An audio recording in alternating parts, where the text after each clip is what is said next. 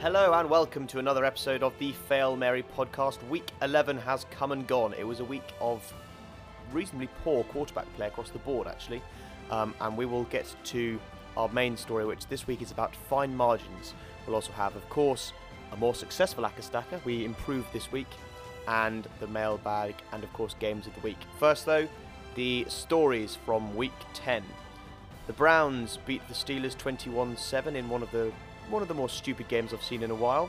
We'll come to the Myles Garrett situation later, but Baker Mayfield finally played not terribly. He threw for 2 touchdowns and 0 turnovers. Only 190 yards or so, though, so not great. Mason Rudolph was awful and threw for 4 touchdowns. His best moment was probably what he did at the end of the game, but again, coming to that later. The Falcons continued their sudden ability to play defense and crush the Panthers 29-3. Kyle Allen continued his poor form since gaining the starting job with another 4 turnovers. Matt Ryan is probably the most underrated QB in the NFL. He was once again very, very efficient. The Ravens absolutely ruined the Texans 41-7. This game was really quite one-sided. The Ravens' defense caused Watson to play his worst game of his career so far with an interception, a strip sack and no passing touchdowns. Lamar passed for 4 touchdowns, so did less running than usual, which was good. And passed for a grand total of 222 yards. The Vikings scraped a 27-23 win at home to the Broncos. The Broncos were 20-0 up at half-time. The Vikings couldn't get the run game going whatsoever, and Cousins had to come out in the second half, and remember how to pass. He aimed at Diggs 5 times for 113 yards and a touchdown. Brandon Allen, that's the Broncos QB, I'm sure you didn't know that, I didn't until this week, used Cortland Sutton for 113 yards, which was a surprisingly entertaining shootout actually in the end. Denver defended very, very well. Ultimately ran out of steam offensively though. The Patriots, of course, ruined what could have been a 4-4 Acca weekend, beating the Eagles 17-10.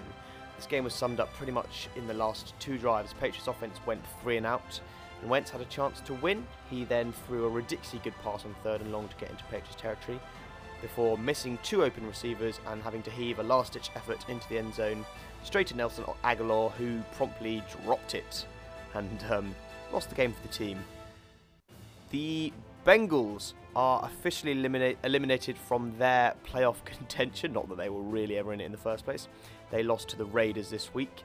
There is a man in Cincinnati apparently who said after week 5 that if they didn't beat the Raiders in week 5, that is, he would live on the roof of this famous sports bar in Cincinnati. Apparently he's still there. I imagine it's probably getting quite cold in Cincinnati at this point. So, Bengals, please save that man, get yourself a win somewhere. And finally, the game in Mexico City ended 24-17 to the Chiefs over the Chargers. This was actually quite an underwhelming game. The Chiefs made Mahomes do all of the work. He was their top rusher as well as their only amazing passing player. And Rivers threw another 4 interceptions, including on the last drive of the game, whilst looking for a chance to win. And that interception went to a relatively unknown linebacker, so it wasn't like it was a particularly good play. Just threw it straight down his throat. And that means that the standings in the AFC, the Patriots are 9-1, the Ravens are 8-2. They're the top 2 seeds. The Chiefs and the Colts are the other 2 division leaders, the Colts taking it from the Texans due to their better division ranking. The Bills and the Texans take up the wildcard spots there at 7-3 and 6-4. In the hunt are the Raiders, amazingly, with 6-4, only 1 off the Chiefs. And the Titans, 5-5, and they're hunting the Texans. Again, only a 1 game behind. In the NFC, it's the 49ers and the Packers, who are 9-1 and 8-2. And then the next 2 division leaders are the Saints, 8-2, and the Cowboys, 6-4. The Seahawks and the Vikings make up the final 2 wildcard spots there, 8-2 and 8-3. Slightly off the pace, but still technically in contention are the Rams, 6-4, and the Eagles, 5-5 in their weak division. They could nick the Cowboys spots if they start playing a bit better. So, as we said, fine margins, and that is the story of the week.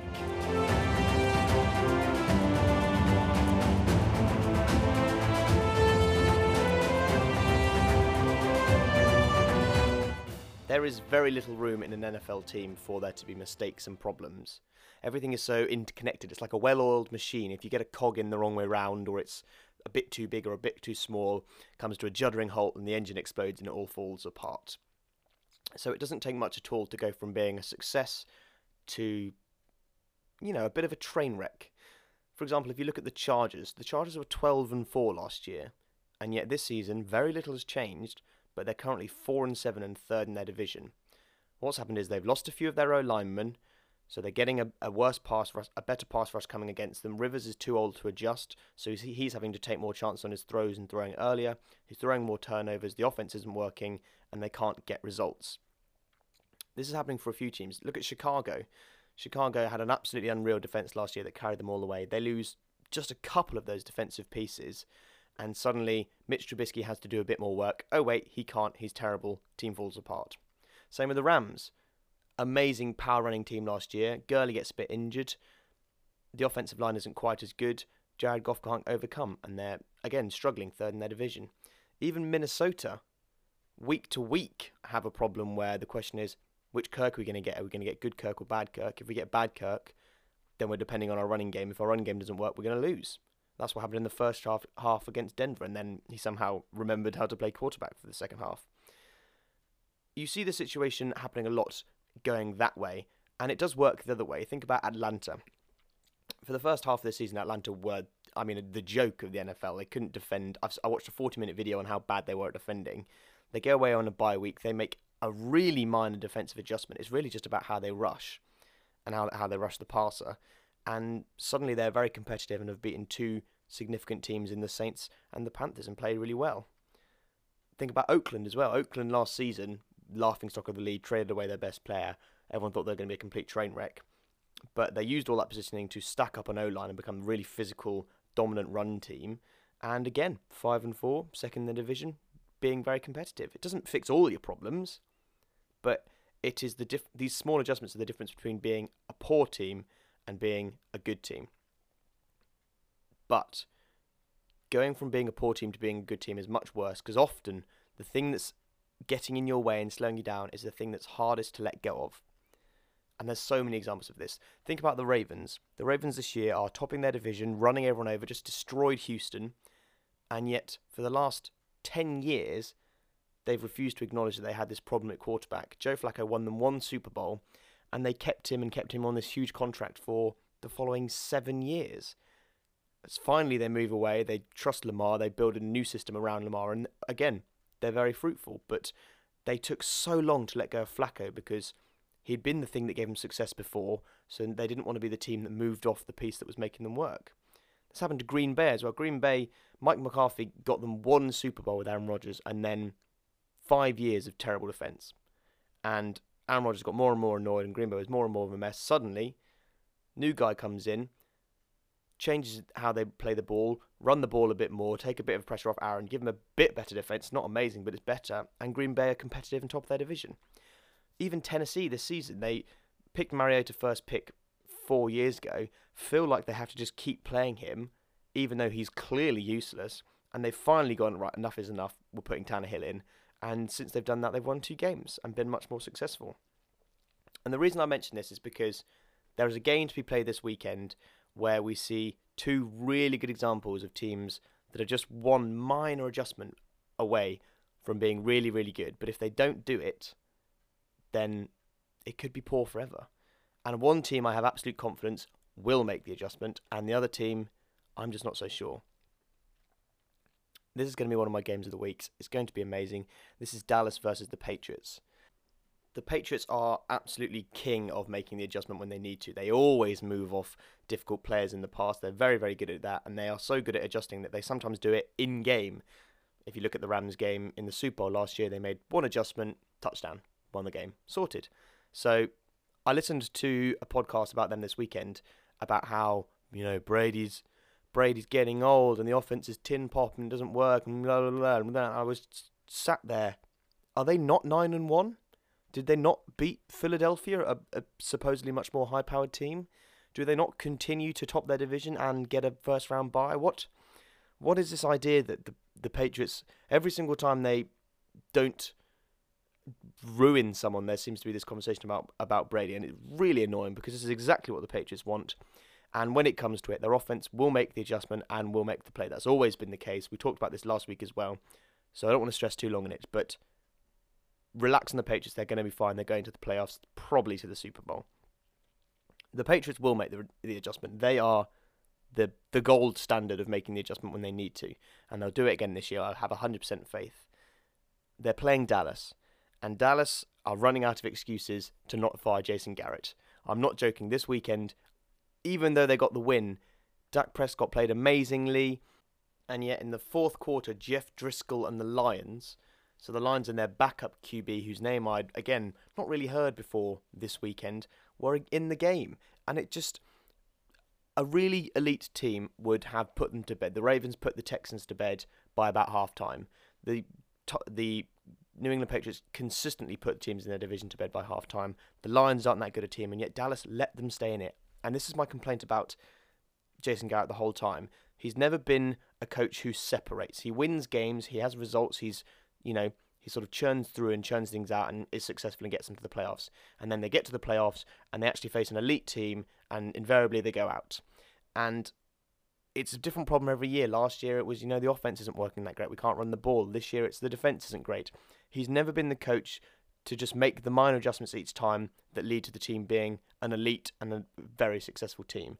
And he's been there for so long now that if they lose to the Patriots this weekend and get, again, beaten by one of the more elite teams in the league, which is who's beaten them so far this season, you just Jerry has to consider that the problem is the head coaching, because they've solved everything else at one time or another, and yet they can never seem to pull it all together.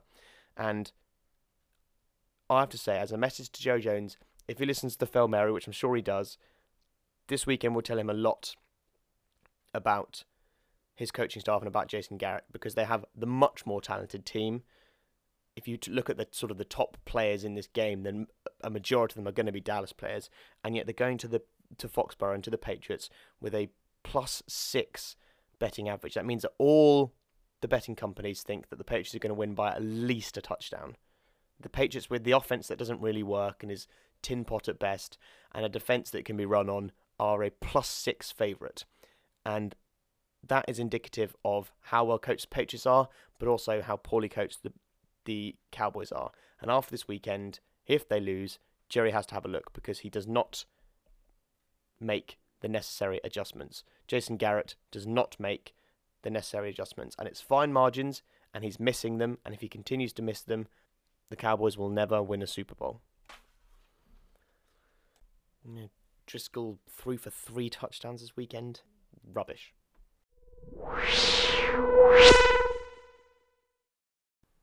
Anyway, whilst we all pray for Jason Garrett to finally make some adjustments, let's move on to the mailbag. Another 3 questions from people on the interweb. First one, what do I think of Colin Kaepernick's situation? Ooh, very interesting. So for those who are new to the NFL and don't know who Colin Kaepernick is, he was in the league 3 or 4 years ago, in fact, as a quarterback, was a talent, went to the playoffs with San Francisco, was a player team could get behind, and then about 3 years ago, he took to protesting during the national anthem. He would kneel during the national anthem. You probably saw it on the news. He was then out of the league. He said that he was pushed out of the league as the teams all agreed to not sign him. So it's called blackballing. That was the allegation. The NFL responded, no, that's not the case. There was an investigation. He wasn't found to be true. He didn't win the investigation. And this week, he had a scheduled practice with the NFL where NFL team representative could turn up. It was going to be a private practice. Teams would turn up and Kaepernick would work out in front of them and teams would look at picking him up. In my opinion, he is good enough to be in the NFL. If you look at some of the other, not so good QBs around the league, that Colin Kaepernick is a good enough talent to be in the NFL. I understand a lot of the teams not wanting the controversy. I don't think New England will ever sign him, for example, because they don't like the attention of the media for things that aren't about football. It's just not what they're about. But in regards to this weekend and him not turning up to the practice, and he ran his own practice and said where the media were allowed to go because he wanted more transparency. That was his statement. The NFL said that he didn't tell them that and that they were all ready to go, and he left it a week before telling them and running his own practice on the Saturday instead. He then said that they'd wanted him to sign some sort of NDA where he wasn't allowed to talk about what was going on. So it's tricky, isn't it? Because America's a different country to the UK. They are proudly outgoing of their military and their culture, so kneeling during the anthem means something different there than it would here. I understand him wanting to keep as much media attention as he could, because if the media know things, then it protects him from just getting slandered by the press for not doing the right things and not operating by the book. Whereas if he's open with them, then they're going to be more on his side, as the NFL wanted to keep them out. So I can see both sides. It's a difficult situation for both parties. I do hope he gets back in the league with someone. There are teams that could definitely use him, and I'd like to see him playing. But the NFL has to do what the NFL needs to do as an organisation. So there you are. Kaepernick situation. Denied over. Insightful. Thank you. Yes, I know. Fine, whatever. Question number 2. What do I think of the Myles Garrett situation? This is much funnier. So what happened, if you didn't see it, again, was all over the news. Myles Garrett, at the very end of the Cleveland game, bearing in mind that they were 14 points up and couldn't possibly lose, and had no reason to be angry, they'd won the game. Surely should be happy. Myles Garrett gets a bit in a scuffle with Kyle Rudolph. Rudolph's on top of him. He's on top of Rudolph, rolling around. Rudolph tries to take Garrett's helmet off. Garrett takes Rudolph's helmet off. Rudolph chases him. So Garrett then goes way too far and hits Rudolph over the head with it, like a swinging hay. It wasn't like a tap as well. He haymaked him with it. And a lot of people are like, oh my God, could have killed him, could have, given him brain damage, which is a bit of an exaggeration, just because, bones are harder than plastic, regardless of how hard you swing them, really. But I do get that. So the NFL have suspended him indefinitely. That's going to change, because you're not allowed to suspend someone indefinitely. I think he probably needs 16-game suspension, just because. Not that I don't want to see Myles Garrett play. I really like Myles Garrett. He's a good defensive player, but he's been naughty this season with how he hits anyway. And when you do that to a QB, the NFL needs their QBs. It's what makes people entertaining.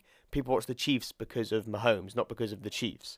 People watch Seattle because of Russell Wilson, not because of their daring run game. So even a not good QB like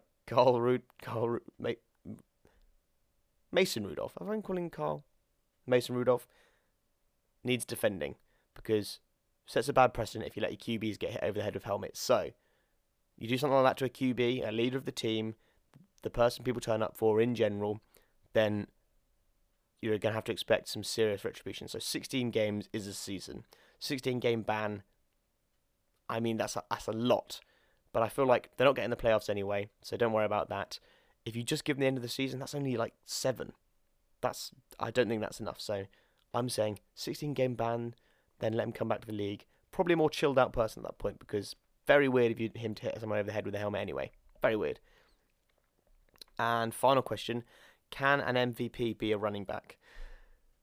I'm assuming this is about McCaffrey, because he is sort of the standout running back star this season. He has been unbelievable.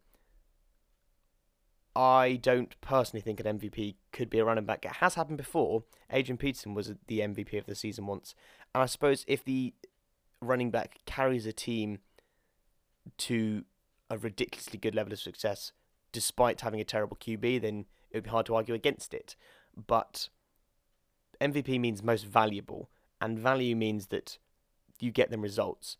And regardless of how well Christian McCaffrey's playing, Carolina aren't getting results. They aren't in the playoffs. They aren't winning things. So there's a limit to how valuable Christian McCaffrey or any running back is. Dalvin Cook's another one. When Dalvin Cook gets shut down, the Vikings aren't successful. When he's going well, they tend to be successful, but it still requires Kirk Cousins to, actually perform. Whereas QBs like Lamar, like Patrick Mahomes, especially like the Seahawks and Russell Wilson, and actually like Carson Wentz, who are having to pick up their team and do all the work just to get any sort of result, I think they are the more valuable players. So 9 times out of 10, the most valuable player will always be a quarterback, because the system's based around them. They make it work. If they don't play well, then usually the team has very little success. Even if they do manage to run the ball with some efficiency, eventually poor QB play means that teams just stack the box and the running back gets shut down. Whereas poor running back play can put it all on a QB and a team can still have success. Look at Mahomes. They don't run the ball. They're still winning. So, for me, it won't be this season. It can happen. It has happened. But this season, McCaffrey shouldn't be in the MVP debate because he's not carrying Carolina. Whereas other QBs are having to carry their teams. Looking at you, Mahomes, carrying the entirety of the Chiefs organization. Your back and knees must hurt. And yeah, good free mailbag. Political. I and ahed on the first one because I don't want to weigh in too much, but you know, it's important that we discuss.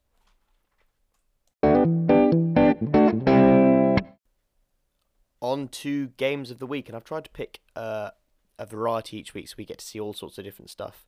I said the Ravens-Houston game would be a close one last week, and that didn't end up being the case, but here's one which could go either way. First one I'm going to pick a game of the week is the Buccaneers at the Falcons. Yes, I know the Buccaneers keep losing, but they are wildly entertaining. Jameis Winston is constantly having to throw the ball all the time. So either we see the Buccaneers pass for 1 million yards and a Falcons defense that relapses and stops being good, or we see Jameis Winston throw a ton more picks at this newly revitalized Falcons team. Entertaining either way. I love a pick and I love a 40-yard bomb thrown touchdown, so that's a win-win. And then the Falcons as well have just been having a defense that works has really benefited Matt Ryan, surprisingly. They still can't really run the ball, and the Buccaneers don't tend to give up much running room anyway, so this is going to be an all-out shootout like that. The Falcons wide receiving core are probably one of the best in the NFL. Julio Jones is playing amazingly. Matt Ryan has a really good chemistry with his receiving group. So this game is going to be all about the pass game. I absolutely cannot wait to see if either of these defenses bother to turn up. If they do, then it'll be an entertaining one as it'll be close. If they don't, then it'll be entertaining because they'll both just keep scoring for the entirety of the game and we could have another 100-plus point game. If one of them turns up, then it's going to be a blowout in the other direction. So, interesting to see. That's the first one. That kicks off this Sunday at 6 o'clock. So that is the first game on the list. 6 o'clock, the Buccaneers, and then a passing slugfest against the Falcons. Can't wait. And then the next one, this is the late evening kickoff. This is at 9:25. This is the Patriots at the Cowboys. As I've said, the best defense in the NFL goes up against one of the most efficient passing offenses at the moment. And then going the other way, can the Cowboys defense revitalize themselves against this Patriots not so good offense at the moment? My gut tells me that Bill Belichick will coach circles around Jason Garrett and the Patriots will come away with it. However, the Patriots are currently doing a very good job of underdogging themselves while also winning games. That's what happened this week against Philadelphia.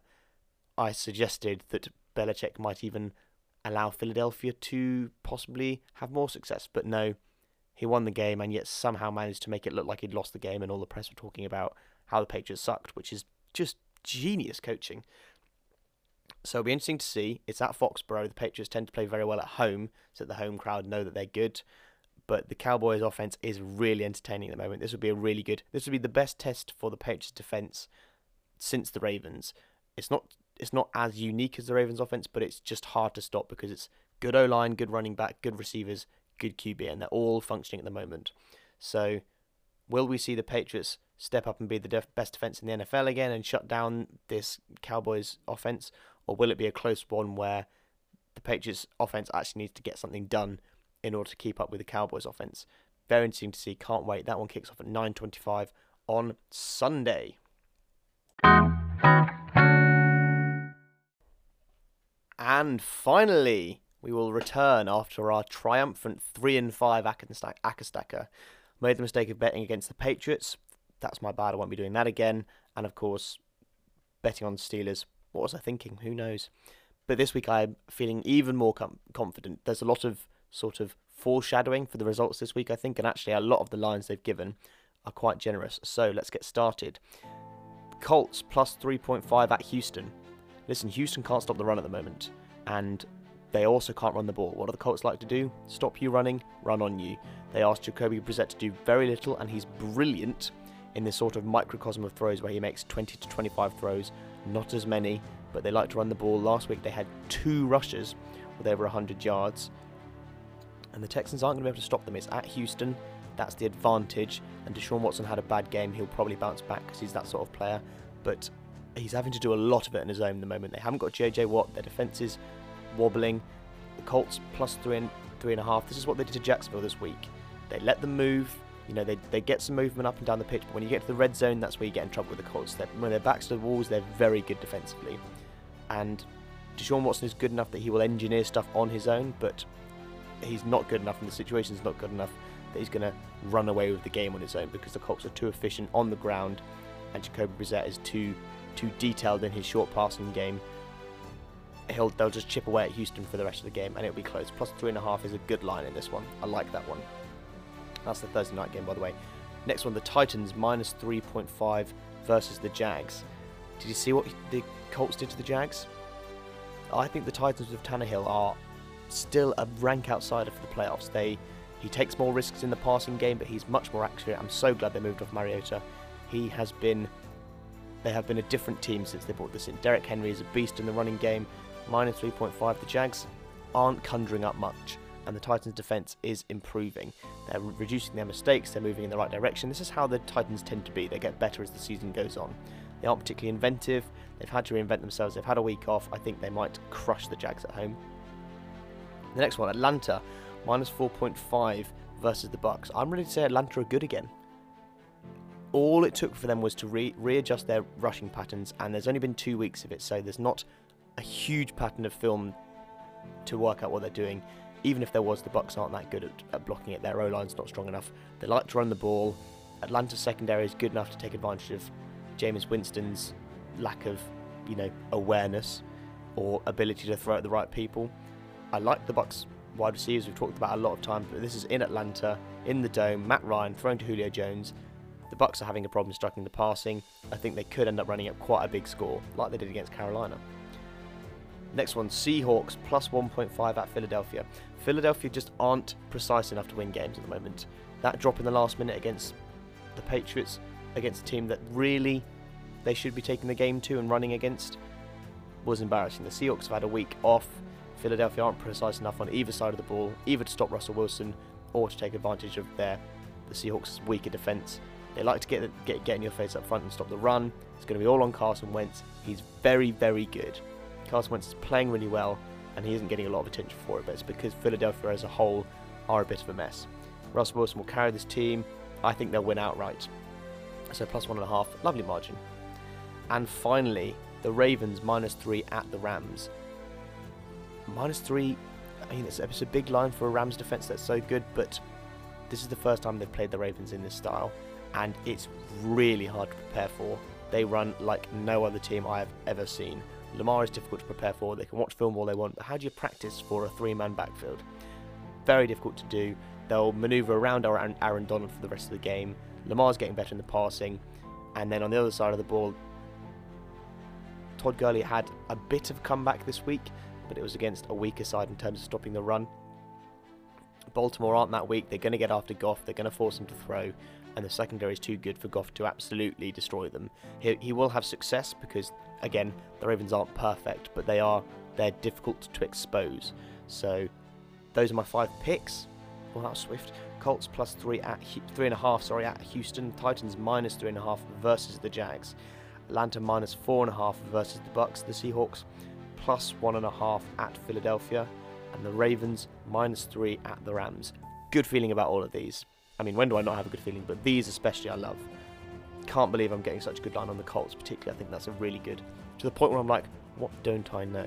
But now I've checked. Brissett's there. They're all ready to go. This is going to be a very interesting game. But I think I'm happy with my choices.